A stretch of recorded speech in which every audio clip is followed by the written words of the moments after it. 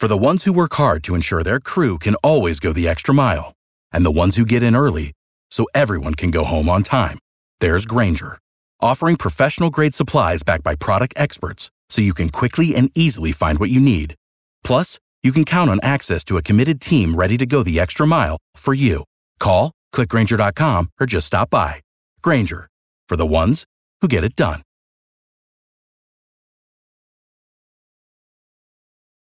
Every team, every topic, everywhere. This is Believe. I mean, here's a guy that criticizes everybody, whoever they take. He's got the answers to who you should take and who you shouldn't take. And all of a sudden, he's an expert. He's in our paper 2 days ago telling us who we have to take.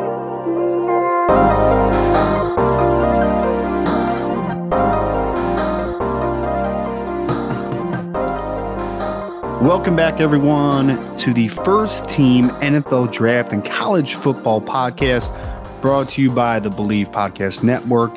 Make sure before we begin here, this is Ryan's Scouting Notebook, a little extra recruiting segment that we're doing each and every week, now leading you up to the 2024 NFL Draft. Make sure you hit that like button for us. Make sure you subscribe to the podcast, and 5-star reviews on any and all of your favorite podcast platforms are very much appreciated.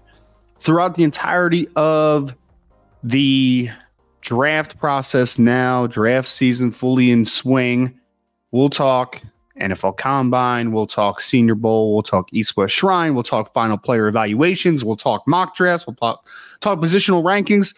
We'll give you some interviews as well. We're going to give you everything here at the First Team that you're going to need to prepare yourself for whatever your favorite team drafts come in April.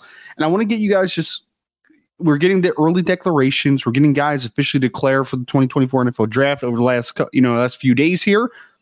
So I want to talk about a couple guys that just recently made declarations. I also want to talk about one player that I think is just kind of getting forgotten about a little bit in the 2024 NFL Draft. We tend to do this, especially with guys that have been around for multiple seasons.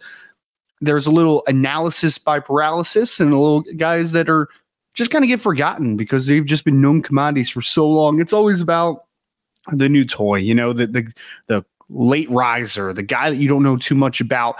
That's what everybody typically wants to talk about this time of year. But I want to remind you of one of the top pass rushers in the 2024 NFL Draft here today. But let's start a couple early declaration that we have gotten over the last couple days. One of the more interesting ones, and I want to talk about it in sequences here, because I feel like there is a very underrated safety that just put his hat in the ring, and that is Jaden Hicks, who's a 6'3", 215-pound safety out of Washington State, declared as a redshirt sophomore, so only 3 years out of high school. Some people were a little surprised by this one.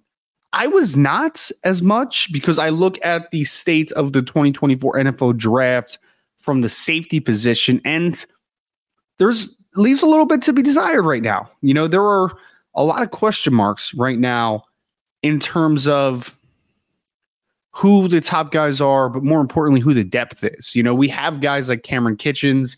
You have guys like Tyler Nubin, who are kind of a couple of the high assumed top safeties in the class.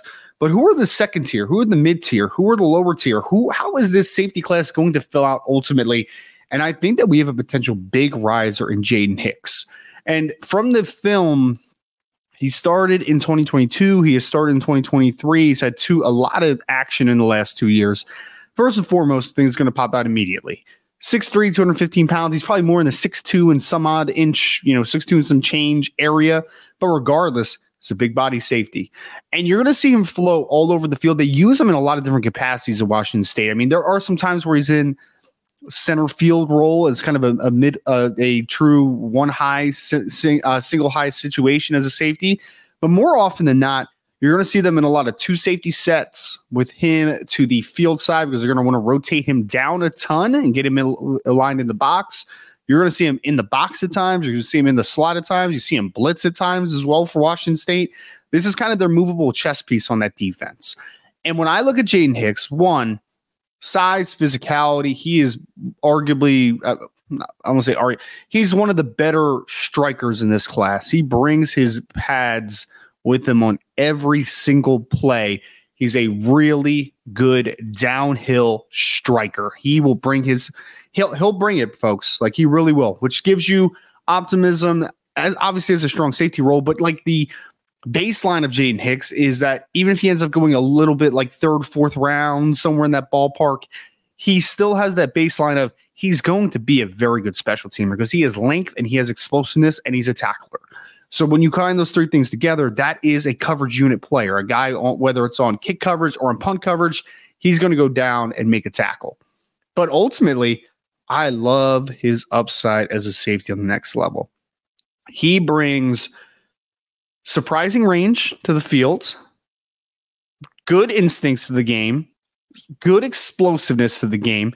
Now, he's not going to be the best change of direction player of all time, which is going to limit his ability to make plays on the ball down the field more, working from depth, because he just doesn't have the loosest hips of all time. So I don't think he's going to be the rangiest player working from depth, but robbing underneath zones, coming down, playing some man-to-man against some bigger body types, tight ends, big slots. I think he's got a lot of upside in that department, and he is an outstanding player in the run game. So get some eyes on Jaden Hicks, star safety out of Washington State. He's had 2 years of very good film. And I'm impressed by him. I think he could be a big riser in the safety class in the 2024 NFL draft, a early declaration very recently. Another guy that just announced his decision to to declare early, which was kind of a little bit of a head scratcher for me, was Jonathon Brooks, who is a running back out of Texas. Throughout the season, he's been one of the breakout stars in college football. And there was an expectation when he was healthy that he was going to be an early declaration, was going to be a guy that was going to enter the 2024 class. Ultimately, though, he ends up tearing his ACL down the later stretch of the season. And I think that the assumption, because there actually was rumors out there that he might return in 2024 and hopefully have a fully healthy season coming off the ACL. Well, he decided to opt into the class. And I think there's a couple of layers here. One, it's not a great running back class in 2024. I'm still struggling with this class tremendously. I know there's some good running backs. We just did a breakdown of Trey Benson and Bucky Irving as a couple of the better running backs in the class. But with guys like Rocket Sanders going back to school, Trey Van Henderson potentially going back to school, it's just not a great running back class. It's really not, especially stars.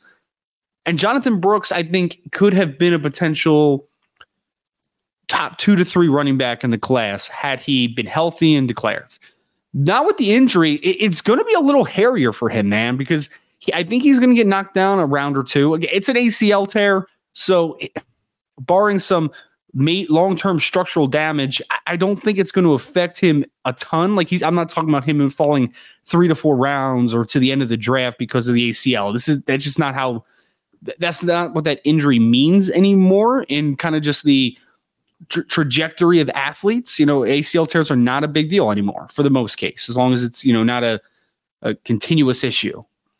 So I think Jonathon Brooks is probably going to end up going in like the 3rd or 4th rounds this year. And he could be a guy that I think you're going to invest for the long term. The short term, I would be surprised. I think he'll play a little bit in the 2024 season, but I'll be surprised if he plays a ton. I think you're going to kind of, especially making the jump from college football to the NFL, bigger, faster, stronger, more physical game. I think that you're going to want to kind of take him along a little bit slower. So I think he's trying to cash in on it being a weaker running back class, but I'm not sure if he's actually cashing in short term, because I think that he's going to drop a round or two because of the ACL tear. So it's just kind of a curious decision. Obviously, he's not going to be able to test. He's not going to be at an all-star game, at least competing at an all-star game. So just kind of a little bit of a puzzling one. But, regardless, I think that he's going to end up being a good player on the next level. It's just going to be about, obviously, a little bit of patience, especially early on with him. My last section, I told you all, we're forgetting about someone. And I want us to make sure we don't forget about Bralen Trice, edge out of Washington, number 8. If you haven't watched the scout of the film, 6'3", 270 pounds listed. He is a thickly built, physical, speed to power converter with a little bit of finesse to his game as well. I really like Bralen Trice. Now, I understand why some people might not be as high as I am per se. I think I have an early 2nd round grade on him. I would be willing to take him in the late 1st round. I personally would.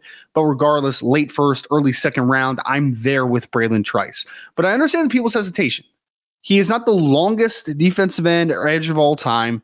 He's not I think his twitch is pretty good, but he's not the sleekest of athletes. He's not the most bendy guy of all time. He understands how to reduce rush angles, plays with really good hands, has a really good understanding of how to rush and to counter off of his rush.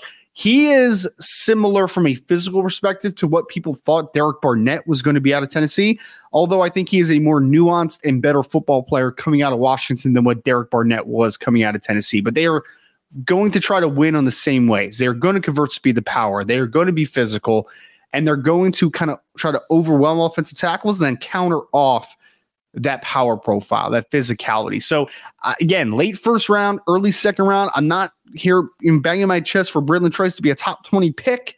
I'm just saying that you were forgetting about him a little bit. And we need him in this class because I think it's a solid, good edge class. I think that after the Jared versus the world, the Dallas Turners, there's a lot of question marks though. Like I know people love Latu out of UCLA, but like his medicals, man, are going to make or break him in this class, right? Like there's a couple question marks after the first couple guys here in the class. So we need to kind of be on to be determined a little bit on this class. But regardless, Bralen Trice should fit into that top group. He is a top 5 edge for me in the 2024 NFL draft. Make sure you don't forget about him. And make sure before you leave, give us a subscription. If you haven't already, subscribe to the podcast. Also, 5-star reviews on any of all of your favorite podcast platforms. Very much appreciate you. We're also going to do a mailbag sections here soon on the podcast. So make sure when you give us a 5-star review, leave a question in the comments section and we'll be able to answer it during a podcast. You can follow us on Twitter, obviously at the First Team Pod. Follow me at Rise and Draft.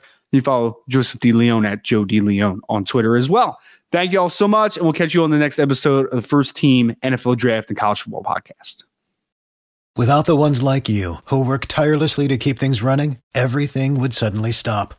Hospitals, factories, schools, and power plants, they all depend on you. No matter the weather, emergency, or time of day, you're the ones who get it done. At Grainger, we're here for you with professional-grade industrial supplies. Count on real-time product availability and fast delivery. Call, click Grainger.com, or just stop by. Grainger, for the ones who get it done.